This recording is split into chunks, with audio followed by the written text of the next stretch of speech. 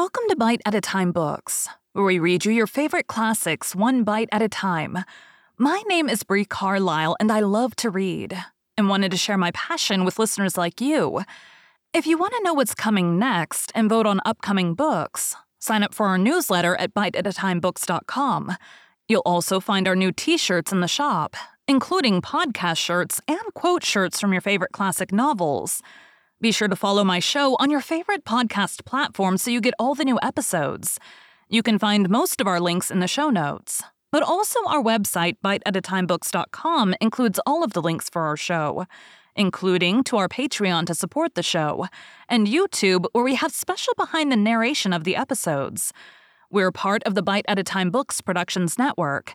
If you'd also like to hear what inspired your favorite classic authors to write their novels, and what was going on in the world at the time, check out the Bite at a Time Books Behind the Story podcast, wherever you listen to podcasts.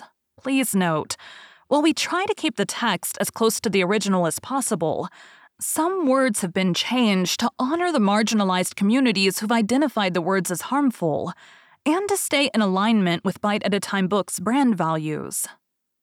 Today we'll be continuing Emma by Jane Austen.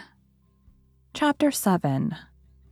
The very day of Mr. Elton's going to London produced a fresh occasion for Emma's services towards her friend. Harriet had been at Hartfield as usual, soon after breakfast, and after a time had gone home to return again to dinner. She returned, and sooner than had been talked of, and with an agitated, hurried look announcing something extraordinary to have happened which she was longing to tell. Half a minute brought it all out. She had heard, as soon as she got back to Mrs. Goddard's, that Mr. Martin had been there an hour before, and finding she was not at home, nor particularly expected, had left a little parcel for her from one of his sisters and gone away. And on opening this parcel, she had actually found, besides the 2 songs which she had lent Elizabeth to copy, a letter to herself. And this letter was from him, from Mr. Martin, and contained a direct proposal of marriage. Who could have thought it? She was so surprised she did not know what to do. Yes, quite a proposal of marriage, and a very good letter, at least she thought so. And he wrote as if he really loved her very much, but she did not know, and so she was come as fast as she could to ask Miss Woodhouse what she should do. Emma was half ashamed of her friend for seeming so pleased and so doubtful. Upon my word, she cried, the young man is determined not to lose anything for want of asking. He will connect himself well if he can. Will you read the letter? Cried Harriet. Pray do, I'd rather you would. Emma was not sorry to be pressed. She read and was surprised. The style of the letter was much above her expectation.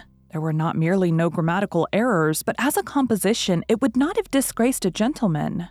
The language, though plain, was strong and unaffected, and the sentiments it conveyed very much to the credit of the writer. It was short, but expressed good sense, warm attachment, liberality, propriety, even delicacy of feeling. She paused over it while Harriet stood anxiously watching for her opinion with a well, and was at last forced to add, is it a good letter, or is it too short? Yes, indeed, a very good letter, replied Emma rather slowly. So good a letter, Harriet, that everything considered, I think one of his sisters must have helped him. I can hardly imagine the young man whom I saw talking with you the other day could express himself so well if left quite to his own powers.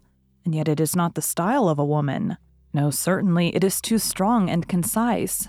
Not diffuse enough for a woman. No doubt he is a sensible man, and I suppose may have a natural talent for... thinks strongly and clearly, and when he takes a pen in hand, his thoughts naturally find proper words. It is so with some men. Yes, I understand the sort of mind. Vigorous, decided, with sentiments to a certain point, not coarse. A better written letter, Harriet, returning it, than I expected. Well, said the still waiting Harriet. Well, and what shall I do? What shall you do? In what respect? Do you mean with regard to this letter? Yes. But what are you in doubt of? You must answer it, of course, and speedily. Yes, but what shall I say? Dear Miss Woodhouse, do advise me. Oh, no, the letter had much better be all your own. You will express yourself very properly, I'm sure. There's no danger of your not being intelligible, which is the first thing. Your meaning must be unequivocal. No doubts or demurs, and such expressions of gratitude and concern for the pain you are inflicting as propriety requires will present themselves unbidden to your mind, I am persuaded. You need not be prompted to write with the appearance of sorrow for his disappointment. You think I ought to refuse him, then?" said Harriet, looking down. "Ought to refuse him? My dear Harriet, what do you mean? Are you in any doubt as to that?" "I thought, but I beg your pardon, perhaps I have been under a mistake. I certainly have been misunderstanding you if you feel in doubt as to the purport of your answer. I had imagined you were consulting me only as to the wording of it." Harriet was silent. With a little reserve of manner, Emma continued, "You mean to return a favorable answer, I collect?" "No, I do not. That is, I do not mean, what shall I do? What would you advise me to do? Pray, dear Miss Woodhouse, tell me what I ought to do." "I shall not give you any advice, Harriet. I will have nothing to do with it. This is a point which you must settle with your feelings." "I had no notion he liked me so very much," said Harriet, contemplating the letter. For a little while, Emma persevered in her silence, but beginning to apprehend the bewitching flattery of that letter might be too powerful, she thought it best to say, "I lay it down as a general rule, Harriet, that if a woman doubts as to whether she should accept a man or not, she certainly ought to refuse him. If she can hesitate as to yes, she ought to say no directly. It is not a state to be safely entered into with doubtful feelings, with half a heart. I thought it my duty as a friend and older than yourself to say thus much to you. But do not imagine that I want to influence you. Oh no, I am sure you are a great deal too kind to. But if you would just advise me what I had best do. No, I do not mean that. As you say, one's mind ought to be quite made up. One should not be hesitating. It is a very serious thing. It will be safer to say no, perhaps. Do you think I had better say no?" "Not for the world," said Emma, smiling graciously, "would I advise you either way. You must be the best judge of your own happiness. If you prefer Mr. Martin to every other person, if you think him the most agreeable man you have ever been in company with, why should you hesitate? You blush, Harriet. Does anybody else occur to you at this moment under such a definition? Harriet, do not deceive yourself. Do not be run away with by gratitude and compassion. At this moment, whom are you thinking of?" The symptoms were favorable. Instead of answering, Harriet turned away confused and stood thoughtfully by the fire. And though the letter was still in her hand, it was now mechanically twisted about without regard. Emma waited the result with impatience, but not without strong hopes. At last, with some hesitation, Harriet said, "Miss Woodhouse, as you will not give me your opinion, I must do as well as I can by myself, and I have now quite determined, and really almost made up my mind to refuse Mr. Martin. Do you think I am right?" Perfectly right, my dearest Harriet. You are doing just what you ought. While you were at all in suspense, I kept my feelings to myself.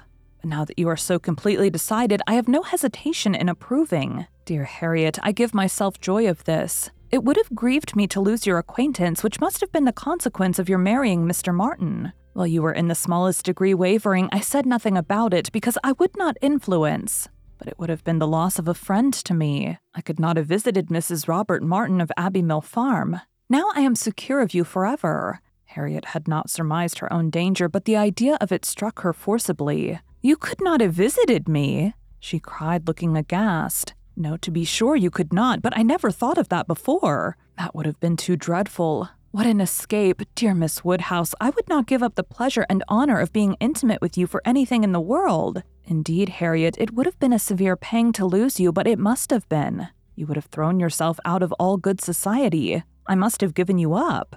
Dear me, how should I ever have borne it? It would have killed me never to come to Hartfield any more. Dear affectionate creature, you banished to Abbey Mill Farm. You confined to the society of the illiterate and vulgar all your life. I wonder how the young man could have the assurance to ask it. He must have a pretty good opinion of himself. I do not think he is conceited either in general, said Harriet, her conscience opposing such censure. At least, he is very good-natured, and I shall always feel much obliged to him and have a great regard for... But that is quite a different thing from... And you know, though he may like me, it does not follow that I should. And certainly I must confess that since my visiting here I have seen people. And if one comes to compare them, person and manners, there is no comparison at all. One is so very handsome and agreeable. However, I do really think Mr. Martin a very amiable young man and have a great opinion of him and his being so much attached to me, and his writing such a letter. But as to leaving you, it is what I would not do upon any consideration. Thank you. Thank you, my own sweet little friend. We will not be parted. A woman is not to marry a man merely because she is asked or because he is attached to her and can write a tolerable letter. Oh no. And it is but a short letter, too. Emma felt the bad taste of her friend, but let it pass with a very true, and it would be a small consolation to her for the clownish manner which might be offending her every hour of the day, to know that her husband could write a good letter. Oh yes, very. Nobody cares for a letter. The thing is to be always happy with pleasant companions. I'm quite determined to refuse him. But how shall I do? What shall I say? Emma assured her there would be no difficulty in the answer and advised its being written directly, which was agreed to in the hope of her assistance. And though Emma continued to protest against any assistance being wanted, it was in fact given in the formation of every sentence. Looking over his letter again and replying to it had such a softening tendency that it was particularly necessary to brace her up with a few decisive expressions. And she was so very much concerned at the idea of making him unhappy and thought so much of what his mother and sisters would think and say, and was so anxious that they should not fancy her ungrateful, that Emma believed if the young man had come in her way at that moment, he would have been accepted after all. This letter, however, was written and sealed and sent. The business was finished and Harriet safe.